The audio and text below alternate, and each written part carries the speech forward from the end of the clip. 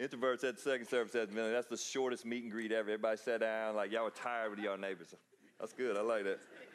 I thought y'all be feeling good. Everybody won yesterday. Everybody feeling good? I know for some of y'all this looks like garnet. For others of y'all this looks like purple. Next week it'll be purple. Anyway. Great to have y'all here this morning. We're in a series. On a much more serious note, we're calling it Multiply You. Really what we're doing is working through a book in the Bible called 2 Timothy. It's a letter written from a guy named Paul to a son in Christ, if you will. Like, this is a guy that he's spent a bunch of time with and passed along not only his relationship with Jesus, but the teachings of Jesus. And so Timothy's growing up under Paul, and this is really one of the very last things that Paul's going to write in his lifetime. So he writes this letter to a young man named Timothy, passing along to him the good news about Jesus, but also he's coaching him up on how to take this good news to others. If you were here last week, we spent some time working through these last words as he tries to take this precious gift that he's been given from God and give it to the next guy, which is what we encourage one another to do as we leave this room and go back out into the world where we live, is to take this good news that we've been trusted with and give it to the next guy. Let me pray and we'll look at the passage. We'll let it speak to us this morning.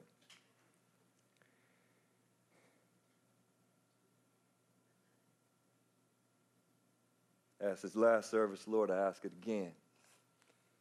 Would you please, with your spirit, speak into our room? Speak to us as individuals, but speak to us as a group. We pray, Lord, that this morning would have a spiritual quality to it. This wouldn't just be some box that we've checked. We wouldn't just enjoy being together, but there would be this true community built around your work in the room. Please take your words that you had written, Lord, and speak them. Overcome my deficiencies and speak to our hearts. We pray in your great name, Jesus. Amen. 2 Timothy, this is chapter 2, verse 14. It reads like this. Remind everyone about these things. So you got a picture in your mind, an older guy speaking to a younger guy. There's a deep relationship between them. Paul's giving much to Timothy, but he's giving him counsel. Here we go. Remind everyone about these things and command them in God's presence to stop fighting over words. Such arguments are useless, and they can ruin those who hear them. Work hard so that you can present yourself to God and receive his approval. Be a good worker, one who does not need to be ashamed and who correctly explains the word of truth. Kind of famous verse. That little line, verse 15. I don't know if you picked up on it. He says to the younger man, some of the older guys in the room, you ever said this out of your mouth? Work hard. Anybody? Generationally, we always think the generation behind us is lazy. It's just the way it is. Generation Z, I'm sorry. The millennials are going to think you're lazy, which is hilarious to Generation X, right? Which is hilarious still to the boomers who looked at us. And certainly anybody above boomer, you're like, ain't none of y'all know how to work, right? Like, what does it look like to work hard? I love that because last week, if you remember, Paul speaking to this younger man, what does he say? Be strong. I have yelled that from stands for years, like be strong when my kids are playing. Usually on offense, I want to be strong. On defense, however, I got this line. It's not very complimentary. Work! Work, because on defense, you don't have to be that smart. You don't necessarily have to be. You got to work. You got to put. So he's telling this younger man, like work hard. Let's go. This is important. I love the athletic analogies because you can feel in our society where that's so important to us. Athletics are so important to us. And so we've got Paul saying this about the most important subject. He's got this mission that he's been given by God Almighty. He's got this precious news that he's trusted with, and he's got to get it to Timothy, and Timothy's got to carry it out. So he wants him to be strong, and this week he wants him to work hard. It's really cool because right away in the passage, he explains how to work hard. Work hard so you can present yourself to God and receive his approval. For some of y'all that know me for a while, you've heard this story, but we're moving back to South Carolina from Texas, and we move our own stuff, right? Because that's the cheaper way to go. And I was on my second Penske truck, And just for the record, I'm not near as happy on the second truck as I am on the first truck, or maybe a little grumpy on the second truck. And I'd already sent all the kids to South Carolina. We were in Texas, and me and Isaiah, my oldest, he was 18, we were left to fill a 26-foot Penske truck all by ourselves. So what I told him was, I was like, invite all your basketball buddies. He played high school basketball, so he invited the whole team over to help us move. I bought pizza and drinks, set them all up in the kitchen, and I got about 30-minute work out of those rascals, right? Like I still remember, we're walking through the kitchen. For some reason, this is embedded in my mind. And Isaiah and I are on a couch. I'm the old guy, right, in the room, and there's this whole team sitting at my table, eating my pizza, drinking my sodas, like while I'm carrying the couch out of the house. It's just like, I'm like, are y'all not ashamed of this moment? And Isaiah's like, Dad, Isaiah's feeling the tension. He's feeling me about to pop. Like he knows this is about to go down. So Isaiah's literally running as fast as he can because he doesn't want me to go off on his friends, right? So he's covering for him. We work. He and I are soaking wet. We fill that truck. I am so annoyed with the lack of work ethic. The way I remember it, which I'm sure is exaggerated, I left them in the house with the pizza and we drove off of I'm pretty sure that's not how it went, but that's all I can remember of them, is eat my pizza. We got in the car, I got on the cell phone, I was mad. I don't know how husbands and wives do this in your life, but in my life, usually if I want to vent, Cheryl gets to hear it first, which is not always a privilege. But I'm like, you would not believe what just happened. And I went on, and then Isaiah got in the Penske, and we drove from Texas to South Carolina, 15 hours. We roll into this new place where we were going to live, and I'm backing up the truck.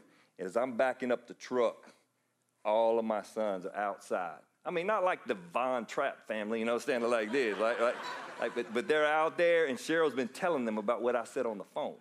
So they've heard it. So they're out there in my yard, and we pull, you know how the Penske trucks are, you pull the ramp down, we locked it in, and I got little boys. Like Isaiah was 18, so the youngest was 7. He was 7. They are running up and down that ramp, grabbing stuff and running in the house. 90 minutes later, I ain't lying, I remember 90 minutes later, unloaded in the house, Penske truck, we on the way back, and I'm like, yes, that's my family. That's my people. They know how to work hard. Something's worked around here. I cannot tell you how it felt from my side, but I don't know if it bugs you that my approval drove my kids. I would just encourage the parents in the room. It's a beautiful thing. That means you've loved them and you've shown them expectations and they're proud of their work. And so at the end of it, it was like this family celebration. This is what we do. We moved a lot, so we did that. But we did it, and they had heard me fussing about these older kids and my 7-year-old, my 9-year-old, my 13-year-old. My high school boys ain't got nothing on me, right? There's this pride that's healthy. It was just Reeves' pride in that moment. It was hard work. They worked hard. Something that is slipping a little bit in our culture is that when you say work hard, it's almost offensive. It, however, can be just this statement that is filled with joy for those of y'all who have learned to work. And for many have worked years and years and years, and sometimes it's not even fun. But there's this pride, this healthy pride that goes along with it because there's something to be accomplished and you stayed with it so you can go to bed at night. Apostle Paul says to this young man, hey, work hard at this thing. It's interesting that he says work hard for approval, isn't it? So he actually thinks that Timothy would be motivated by his relationship with God the Father to work hard because he knows the Father, because he responds to who the Father is. He knows that he loves him, and he knows that he has expectations. Jesus told a parable. Some of you know your Bible well, you remember it. He tells this story to illustrate this point, and he has three servants that are serving one landowner. And the servants all got trusted with a certain amount of money when the landowner went out of town. You remember the story? He gives one of them 5 portions of money, the other one 2 portions of money, and the third one 1. Anybody remember this? And so what's the dude with 5 do? He invested, he works it. We don't know what he did, if he grew corn, right, or if he built a computer. We're pretty sure it wasn't a computer, right? But he did something, he invested, and when the landowner came back, what's he come back with? 10. He's multiplied you. He's multiplied the 5 things of money that he was trusted with. I always picture him with 10 wheelbarrows, rolling them up to the master, right? And it's not even about the multiplication of the resources. It's that he knows the master. And when he comes up to the landowner, and the landowner looks at him and says, I'm proud of you, the servant is just like, yes. And the guy with 2, what's he do? Does the exact same thing. Turns the 2 into 4. You can imagine those 4 wheelbarrows rolling up to the master. It's interesting that he's not frustrated with the guy who got 5 and made it 10. Like he's just about his 2, and he's going to multiply it, and he wants the master to see it, and he knows how the master's going to respond, doesn't he? He knows what the master wanted, and he knows that the master loves him, so he wants to please him, and there's like this party. What about the 1? The 1 doesn't know the master, does he? He takes the gift that he's been given, he buries it in the ground. You always wonder, is he hoping that the master doesn't ever come back so he can just take what he was given?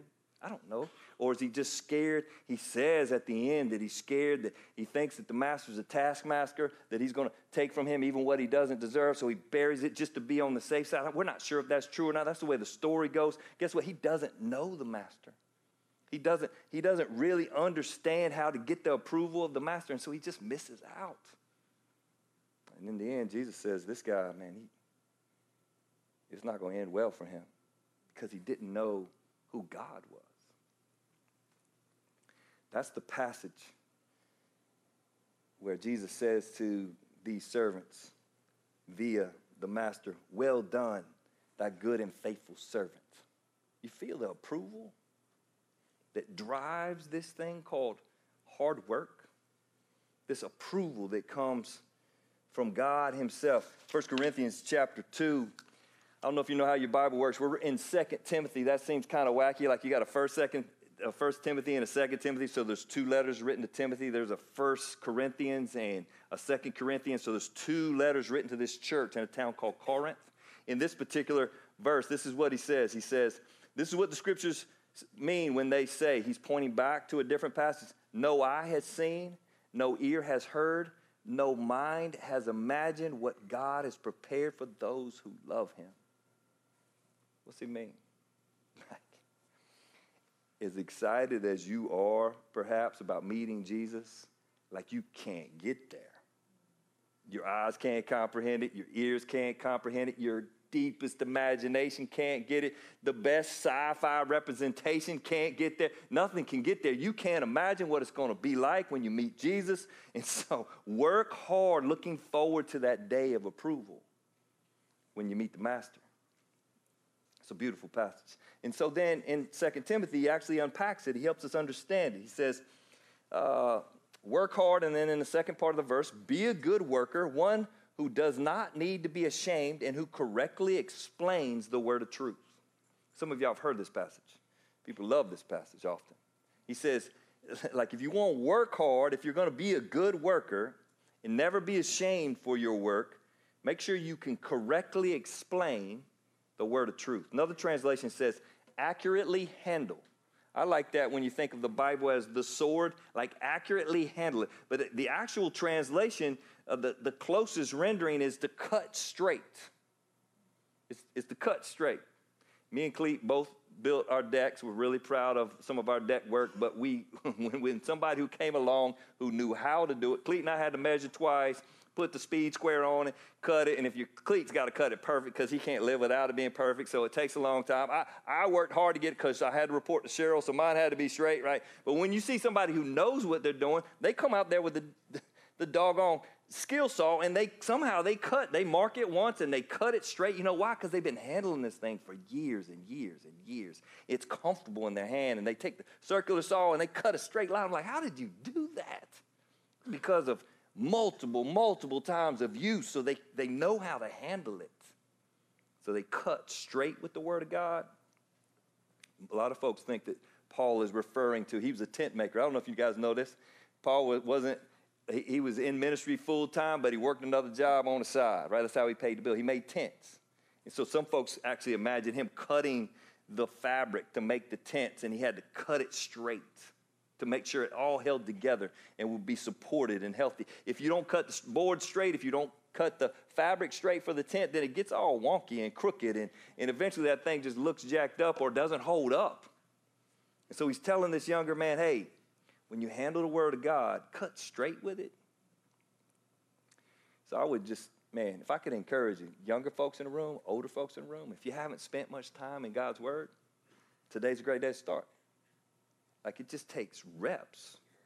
You got to do the time in order to cut straight, which takes really not just days, it takes years. And then over a little course of time, here's what's really cool. If you've never read the Bible before, I'm confident that you could read it tonight and it could be alive for you, even though you've never read it before. Like, I would encourage you to start in the book of Mark or the book of John. Just read one chapter. And here's what I'd like you to do when you start. God, would you please bring this to life for me? Here's what's interesting, the way the Bible works. It doesn't work like Gone with the Wind, right? Like you read Gone with the Wind like 3 times, it's old. I didn't read it once, so like it got old before I started. Right? Like it ain't like Shakespeare, even though there's magic in his poetry and it's world famous. It's got this life to it of its own. So when you read it, it actually, if you will allow it, it'll read you. And that's got to be the attitude. Even if it's your very first time interacting with the Bible, come in there and go, I'm going to let it read me. God, I'm going to humbly put myself before Mark chapter 1. Would you say something to me from it, as opposed to trying to conquer it like a physics book? And then whether you're brand new at this or whether you've done it for a lifetime, like the longer you do it, the better you get with handling it. And you just can cut straight. But even if it's your very first time, trust me, that thing can be alive. And if you need somebody right on your row would take time out of their week to help you walk through that and learn how to use it. Paul's saying to Timothy, this is super important. Learn to cut straight. It'll impact all the people around that you're leading, but it'll impact your own soul. So he's this great encouragement. Joshua, an Old Testament book, when there's only the first 5 books of the Bible in existence, Joshua is right. Study this book of instruction continually. I love this line. Meditate on it day and night so you'll be sure to obey everything written in it. Only then will you prosper and succeed in all you do. So evidently this book, the Bible, I hold mine up on a piece of paper. I can't read my Bible anymore without glasses, and I'm too proud to wear glasses yet. So give me a couple more years. All right, so like I printed on, that's 16. I can read that. But like evidently learning how to handle this thing changes everything. And so Paul's telling Timothy, learn how to handle this thing. But look at where it is in the context. As soon as he gives this big encouragement of handling the word well, it comes verse 16, which says, avoid worthless, foolish talk that leads to more godless behavior. And read the verse before it. Remind everything about these things and command them in God's presence to stop fighting over words. So he's telling us to know the words, but to stop fighting over the words. He says such arguments are useless and they can ruin those who hear them. That's strong talk. So get to know it, be able to handle it, be able to cut straight with it, but stop arguing about it. In my mind, because I use a few less words sometimes. I'm like, man, he's just saying, hey, stop talking so much. Y'all talk so much. He actually says that the way y'all talk about this book, fighting over the words, is ruining folks. Those are strong words.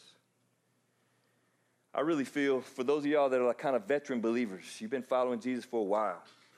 I'd like to speak to you for a little bit. Those of y'all that are brand new, this might go like this over your head, which is fine. I'll come back to you in just a minute. If you're a veteran believer, I really believe Paul in this passage is saying, rather than living sacrificially and making disciples, y'all prefer to argue about words. So you just like talking. We eventually prefer to make disciples, and we like to make disciples that agree with us in our secondary opinions about secondary issues. So therefore, over the course of time, veteran believers, we can get sucked into this thing of trying to get people to follow us instead of Jesus. And so we glorify ourselves instead of Jesus. You got to feel that it's so dangerous when the secondary issue starts driving the way you make a disciple.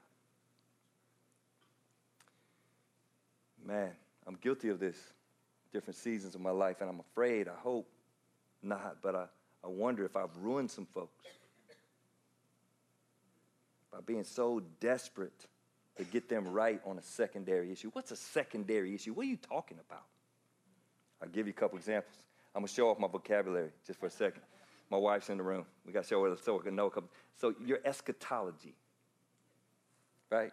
Everybody's like, one little girl afterward last service, she's like, could you like give a little bit more definition? Those are nice big words, but what do they mean? Well, that's like the doctrine of the end times or the doctrine of when Jesus is coming back. We call that eschatology. There's a reason for it, but eschatology is the doctrine of the end times. And what often happens, you see it right now with the stuff going on in Israel, people get so excited, right, about eschatology. I grew up in a church that was really excited about eschatology. We had this big old thing on the back wall of the church. And if you've never been to our church, it would scare you right out the door, right? Like there's this crazy lion on it, and it's got like all these lines and the rapture, and it's got the verses on it. And like you come in like, who are these crazy people? Like, they love Jesus. I love them. I'm thankful for what they did for me. But that was like front and center for us. It's dangerous when a secondary issue becomes the primary thing you're talked about. So the next thing you know, we got bumper stickers, like with arrows on it, with the cross and like a rapture and like Jesus coming back down. Like, we're proud of this weird little thing on our bumper sticker. And like, that's how we define ourselves, by our eschatology of all things, which last I checked, Jesus said we weren't going to be able to tell when he was going to come back. But for some reason, we're kind of proud that we know when he's going to come back. And a bunch of us never say, come Lord Jesus. Because we're not excited that he is coming back. We don't want to actually embrace the living Savior. We want to be right about when he's coming back. I'll throw you another one. Soteriology. Or how you get saved. I would try to spell soteriology for you, but that would be tough. Like I said, it's how you get saved. Got any Calvinists in the room? Oh, don't raise your hand. Don't raise your hand, because I'm about to make fun of you, right? A lot of times, if you're a Calvinist, and there's a variety of views, because the Arminians would never raise their hands, but if you're a Calvinist in the room, and you've spent a bunch of time in it, you could tell me what tulip means. And for some of y'all, you don't have any idea what I'm talking about. That's all right. You don't need to know, because the L don't make any sense to me either, right? Like, they'll go through tulip. I'm like, man, ain't no verses on the L, but like it becomes the thing. And it, in a really weird way, can steal from your ability to worship the living God, because you're so convinced that you figured out how he saved you.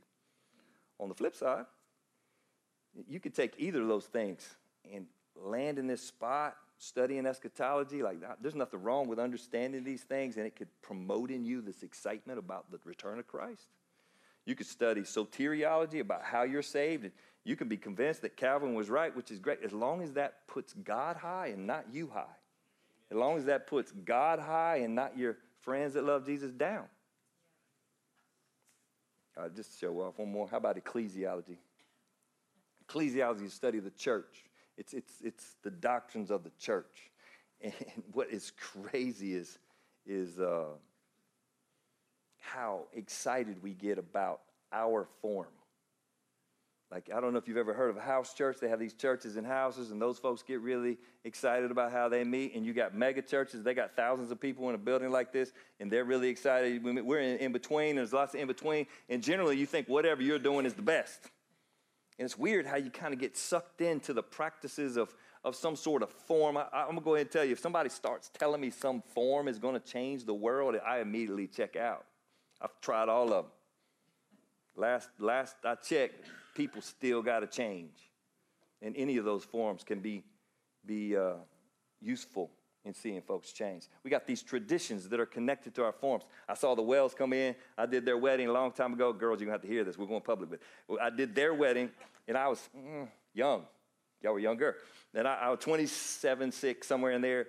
And we were in the church. I don't remember which church it was, but they had you remember this, Matt? There's a Bible on the stage. and they had the Bible on something like this.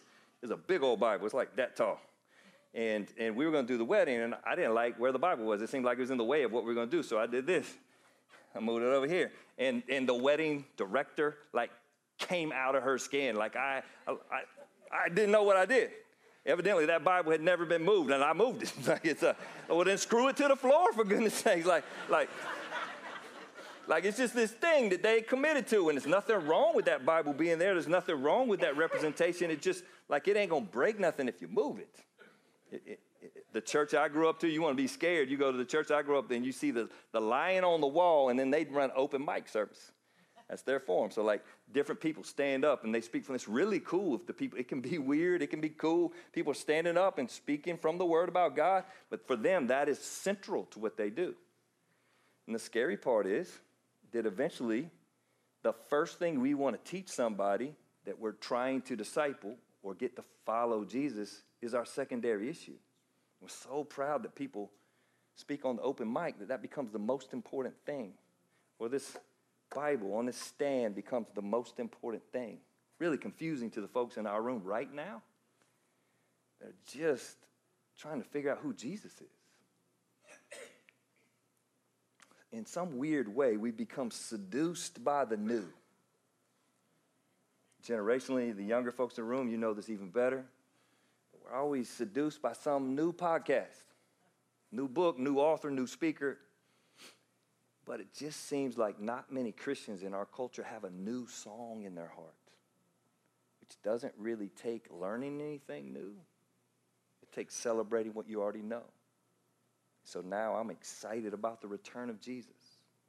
I'm shocked that he saved me, right? It's amazing that he coordinated this thing called the church and that we would want to get together weekly and beyond just because we're in love with Jesus. We lose our way and we become about the issue or some new teaching on the issue instead of having this new song that rises up and is so attractive and everybody wants to know us because of that new song. Paul's like his young son in Christ, Timothy, bro, we got so much work to do. Don't be arguing about words. And then he says this. Verse 16, I'll read it again. Avoid worthless, foolish talk that only leads to more godless behavior. This kind of talk spreads like cancer. Original language would have said gangrene, but it's definitely a medical issue where it's spreading throughout your body and kill you. And he names names, which is a little scary. He says, as is in the case of Hymenaeus and Philetus. It could have been Bill and George. Might as well been. It's just names back in the day. And Timothy knows who Bill and George is. And Paul's like, you remember Bill and George? He talked about Bill, Hymenaeus, in another passage of the Bible where they have gone a different direction, and they're actually going to challenge a core or a primary, not a secondary, a primary doctrine of the Bible. They have left the path of truth, claiming that the resurrection of the dead has already occurred. In this way, they have turned some people away from the faith. So in the first part, you can argue about words and ruin some folks. In the second part, he's saying, now there's these primary issues, and if you don't know what they are, you could go down a road and deny the resurrection and turn some people away from the faith. So let me talk to the folks in the room like you're a new believer. You've been a believer the last 5 years. You've known Jesus for a long time. You just don't know the Bible yet. And you're hearing this. And you're like, I want to learn how to cut straight. Well, you need to get somebody to help you learn how to cut straight. I think if Paul were writing this to us in the United States of America 2023, he probably addressed some other issues. And maybe he'd name names. I'm not willing to name names. But there are folks teaching all of these things in the name of Jesus. Like in this case, these folks are arguing against the physical resurrection of the body because of some stuff that's going on in their culture that would say that the body's evil and it would never be resurrected. In our culture, we got these other gospels being presented. We got the prosperity gospel. We got this sexual gospel, if you will. It's a revolution. It's a gospel. We got the age-old legal gospel. It's all about the rules. And we got what we call the social gospel. And really what they all do is they misdefine God for who he is. Remember our story of the three guys? And the last guy, he buried his stuff because he didn't understand who God was. The prosperity gospel, they think that God is a sugar daddy. Right? Like you just ask him for what you want. He's transactional. You give $100, he'll give you 1,000. So what's so sad about that inside the church is that guys like me can manipulate that way. Like you give here, God's going to give you $1,000. Well, man, that is so contrary to Scripture. It's shocking. So you got to know it if you're a new believer. You need somebody to teach you so you could smell the prosperity gospel. Somebody could tell you if that preacher or that lady, if they're teaching the prosperity gospel, because that's just not true, because you have to deny all these passages in the Bible about suffering. Matter of fact, this whole book, 2 Timothy, he's getting Timothy ready for suffering. You go talk to somebody in China that knows Jesus right now, they're like, what are you talking about if you present the prosperity gospel? Because they're suffering for their faith. Now, there's this temptation, back to the veteran believers, to swing the pendulum because of the prosperity gospel and act like your generosity is not connected to anything. Well, the Bible has some connections between your generosity and how the Lord cares for you. Right? Like it actually does connect them. It just doesn't say if you give 100, it's going to be 1,000. Like it's not necessarily in kind, but he does connect his generosity to your generosity. So it's just, it gets a little delicate on these subjects. What about the sexual gospel? We just spent a whole series on it. The sexual gospel, they view God as a yes man. He's passive. He'll do whatever you want him to do, though there's incredible clarity on sexuality in the Bible. We just did a series and read a book called Holy Sexuality by Christopher Yuan, and it helps us. It helps us see the clarity of the scriptures on sexuality, even though there's this whole new thing being pressed that disagrees with the clarity of the scripture. And so for some of us, we get so frustrated with that push that we get angry and we lose our tone. So I would just say, don't swing the pendulum and just think you can be angry. Like you still do it like Jesus does it. Jesus dealt with people in sexual sin all the time. He addressed it clearly, but it did it in the right tone. The legal gospel, legalism, they view God as a taskmaster, which is certainly disappointing. They view him as this taskmaster that's watching you and waiting to tell you what you did wrong, tell you what not to do. Our relationship with God is strictly judgment. And yet the scriptures, there's this book in the Bible, it's called Galatians. Have they read that book? It's this amazing writing from this same guy, Paul, to a church that are struggling with the legal gospel, and he's putting it on. He teaches them about grace, and yet he doesn't allow the pendulum to swing past grace. Like God is full of grace, but he's also holy, and he can hold those in tension. And that's those of y'all that are new believers, you need somebody around you, get them to help you understand that, because the legalists will come along and they'll make you feel terrible for something that you didn't do. But then the social gospel, I love this, because the social gospel and the legalist are the same guy or lady, right? One of them is telling you what you don't do, and the other one's telling you what you do. It always feels weird when you say do, doesn't it? But anyway, like the social gospel guy is telling you, hey, you got to love everybody. Like all these things that you do. If you do these things, guess what? The taskmaster, he's watching. He's watching to see if you do it. If you don't do it, he's going to be on you. It's the same story. It's just the other side of the coin. It removes this joy out of this relationship that we have with a God that we know approves of us, even though he does not expect perfection. This joy of looking forward to seeing him again, of investing and failing at times, investing and winning at times. Like it steals all that. And all of a sudden, we're only viewing God as a judge. We're only viewing God as this passive God who doesn't really care what I do. What kind of love could come from somebody who doesn't even care? We're only viewing God as a sugar daddy who we call when we're in trouble. Paul's telling Timothy, hey, on the one hand, on the secondary issues, let's stop fighting over all the words. We got too much work to do. On the other hand, like on the primary issues, know what you're doing. We've got to reproduce the right things in the next generation in order for it to multiply. And then he tells Timothy how. I don't have a whole lot of time to share with you how, so you can read some of this on your own. I want to read through it and just make comments quickly as we go through, because as you think of meeting a God who you want to be approved by, like after years and years of working hard, probably ought to know what he says. Verse 19, but God's truth stands firm like a foundation stone with the inscription, the Lord knows those who are his, and all who belong to the Lord must turn away from evil. So the Apostle Paul is actually quoting from the Old Testament. He's grabbing from this story. It's a crazy story in the book of Numbers. The book of Numbers, chapter 16, actually captures this story of an interaction between Moses and a guy named Korah, and God divides them and shows which one's true. And if you want to read it, it's tough, because Korah and his whole family and all those folks that are following Korah and are rebelling against Moses and God, they're sucked into the earth. I want to see that on replay. I don't really want to see Korah's face, but like, how did it happen? Was it an earthquake? How did it go down? But there's like God in his sovereignty drops the hammer. And Paul says to Timothy, hey, rest in God's sovereignty. God knows what he's doing. You follow his truths. God can handle his business. You rest in that. It's not as much about the harshness of that moment as it is about resting in God's sovereignty. Verse 20 and 21 says, in a wealthy home, some have utensils are made of gold and silver, and some are made of wood and clay. The expensive utensils are used for special occasions, and the cheap ones are for everyday use.